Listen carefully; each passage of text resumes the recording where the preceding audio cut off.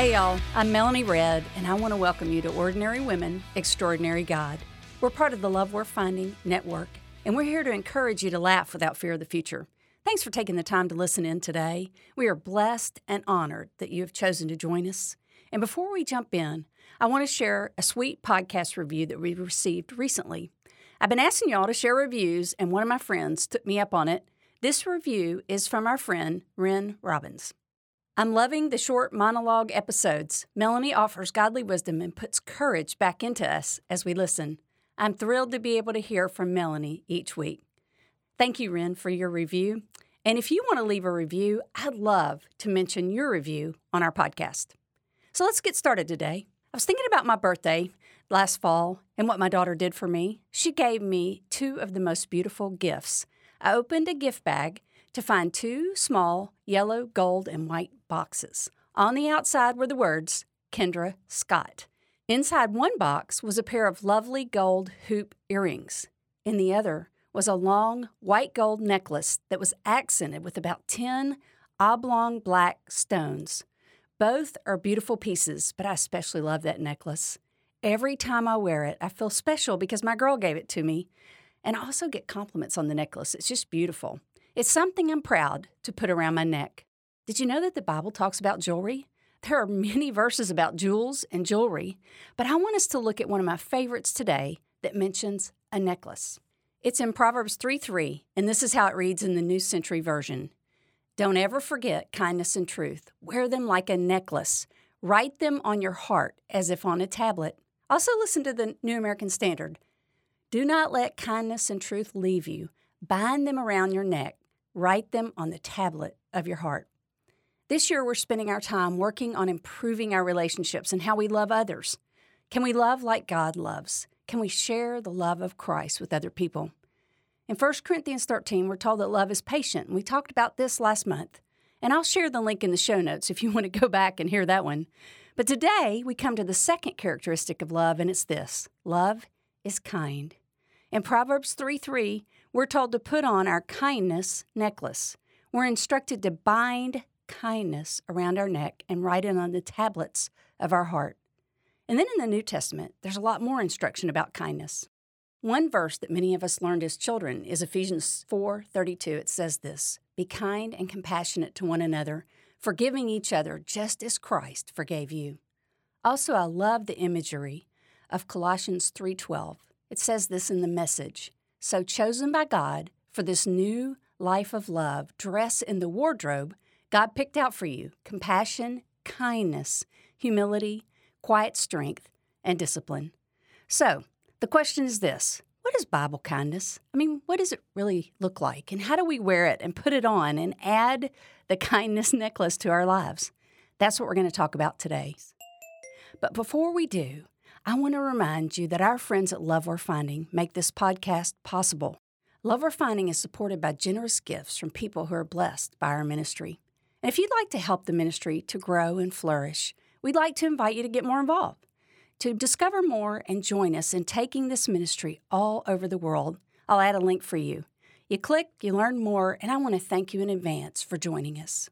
Now, let's look a little bit more at Bible kindness. Now, I want to get the world's perspective first, and then we'll talk about the Bible's perspective. If you look up the word in the dictionary, this is what you read. Kindness is the quality of being friendly, generous, and considerate. Synonyms are things like mercy and compassion. Antonyms are things like indifference and disinterest and coldness. All of this is good, but what does the Bible mean when it says to love in a kind way or that love is kind? What does it mean when the Bible tells us to bind kindness around our necks? I looked up this word in my word dictionary, and I found that the Bible word in the Old Testament for kindness is the word chesed. This word is one of the most important words in the Old Testament. Why is that? Because this word describes God's heart. God's faithful, loving kindness is central to his character. Our God is totally full of love, mercy, compassion, and kindness for us and toward us.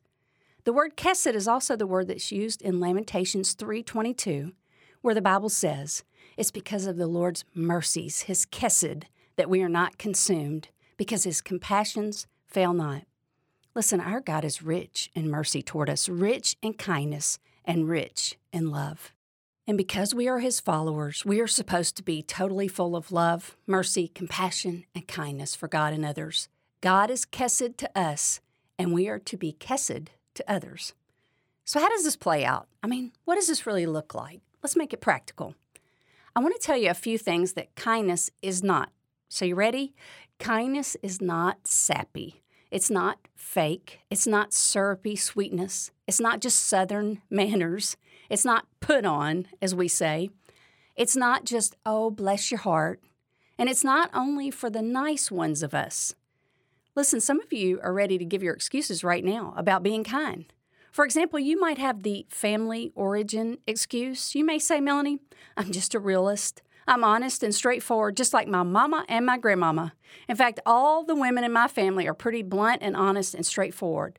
We tell it like it is. That's just the way the Smith women are. Or you may have the personality type excuse. You may say, Melanie, I took one of those personality tests and I'm a choleric.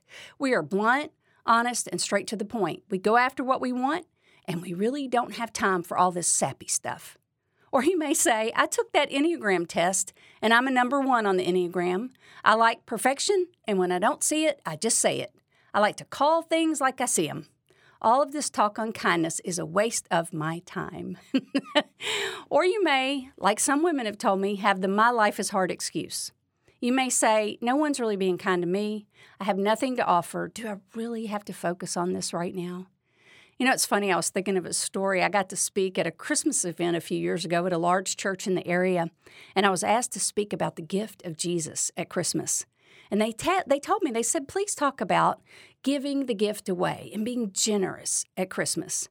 And so as I began to speak, I let them know what we were going to be talking about that night, and the pastor's wife was seated right next to my adult daughter. And this was so funny, I didn't know till after the event was over. But when I said that we were going to talk about giving and being generous, she turned to my daughter when I started and she said, I have nothing to give and I really don't want to hear this tonight. Maybe you can relate to her. I think all of us have times where we don't want to give, be generous, or be kind. Pastor Adrian Rogers once said this. He said, God loves us just like we are, but He also loves us too much to leave us this way. And so because I care about you, I can't leave you in the I don't want to do it category. So let me give you just a little nudge, and let me make this concept of kindness really, really simple. For you see, I believe that so much of kindness is just done in simple little acts of love. Kindness is the text message you send when someone's on your heart. Kindness is a big hug for no reason. Kindness is noticing someone got their hair cut and saying something nice about it. Kindness is looking someone in the eyes and listening while they're talking to you. Also, Bible kindness is noticing when someone is hurting and asking how they're doing. Kindness can be saying thank you and expressing gratitude. Kindness is giving a little extra tip to your server or to that person that brings the groceries to your door. Bible kindness is not monumental, but it is memorable. Bible kindness is just taking that one extra moment to make someone else feel noticed or special or important. One of my favorite quotes about kindness comes from Maya Angelou. She said this. She said, I've learned that people will forget what you said, people will forget what you did, but people will never forget how you made them feel. Now, I've got a great story for you to illustrate kindness. And this comes from years ago when we lived outside the city of Atlanta, Georgia. My husband and I led a young married Sunday school class, and we had the most amazing group of young couples. We loved the experience, we loved that class, and we loved those couples. However, my husband got offered a new job, and we were going to be moving to another city, and we had to leave that church and that class behind. And as we were going, they threw us a going-away party. And they shared stories of what they remembered. And, you know, when they said they were going to do it, I thought, well, they'll talk about all the great lessons we taught, all the things they learned from us. But you know what was funny? Most of the stories that they shared were about their personal relationships with us and how we treated them. There was one man in particular who shared a story that's always stuck with me. He focused on one memory of us that greatly impacted his life. We'd been playing volleyball as couples out at the church outdoor volleyball court. And instead of using sand, that church had hauled in this huge amount of peat moss to cover the bottom of the volleyball court. It was like little sticks and pieces of wood all over the volleyball court. And that day, When we were playing volleyball, this young man was particularly aggressive in his game. And at the end of the game, he realized that he had lost his wedding band while he was playing. So we all began to look for it. We searched all over the place for about 2 hours, kicking up that peat moss, bending down, going through, looking. Nobody could find the ring. But my husband would not give up looking for the ring for that young man. And eventually, my husband found his wedding ring. And you know, as we were having that going away party that day, that's what this young man remembered. He remembered that an older man was willing to search for a couple of hours for a wedding ring with him. What did my husband show that day? He showed God's kindness. He demonstrated Chesed that day. And I believe that's what people all around us are dying to see and hear and feel and experience.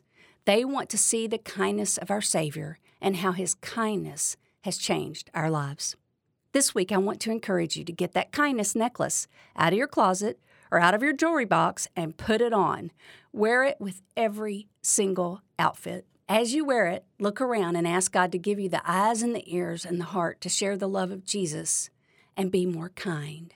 Pastor Adrian Rogers put it this way: at the end of the day, we may not feel like being kind. Our human nature is a roller coaster ride of feelings and emotions that don't always align with the fruit of the Spirit. However, God's kindness can flow through us no matter what the circumstance. I've got a great visual for you to take with you this week. A friend of mine shared this story, and I want to close with it today. She said she was teaching little preschoolers in Sunday school, and they were using glitter for their craft that day. And one particular little girl got very excited about the gold glitter. This little girl got gold glitter all over her paper, all over her clothes, and all over everything else. And as she left the classroom, there was gold glitter in her chair and on the floor around where she had been. Everywhere she walked, she left a little trail of gold glitter behind her. After church that day, as the preschool teacher was cleaning up in the sanctuary, she found where the little girl had been sitting during the service. In that little preschooler spot on the pew was a whole bunch of gold glitter. Because that little girl had gotten so overwhelmed by the gold glitter, she couldn't help but spill it and share it and leave it everywhere she went. And that's the way it ought to be with the kindness of our Savior. As we get overwhelmed and excited about God's love and mercy toward us, we can fill up on Him. Then as we go out into the world, that gold glitter of God's love ought to spill out onto every person and place we go. There ought to be a trail of gold glitter of kindness falling behind us. When people sit where we've been, they ought to see little piles of kindness and mercy and compassion. That's what Bible kindness looks like. May we spread it around liberally, just like gold glitter. Before we go, can I ask one quick favor? Will you follow the podcast? If you're on iTunes, you go to the little banner on the top right and click it. That way you'll know when there's new episodes. You'll just get reminded or get a notification. On other podcast channels, you can also follow or subscribe. You don't have to give your name, you don't have to give your email, but what it will do is it will give you a notification when we have a brand new episode. And so that would mean a ton to us if you would do that, and that way you can keep up with us as well. Remember, as we go, we are ordinary women, but we are pursuing an extraordinary God, and He is crazy about you.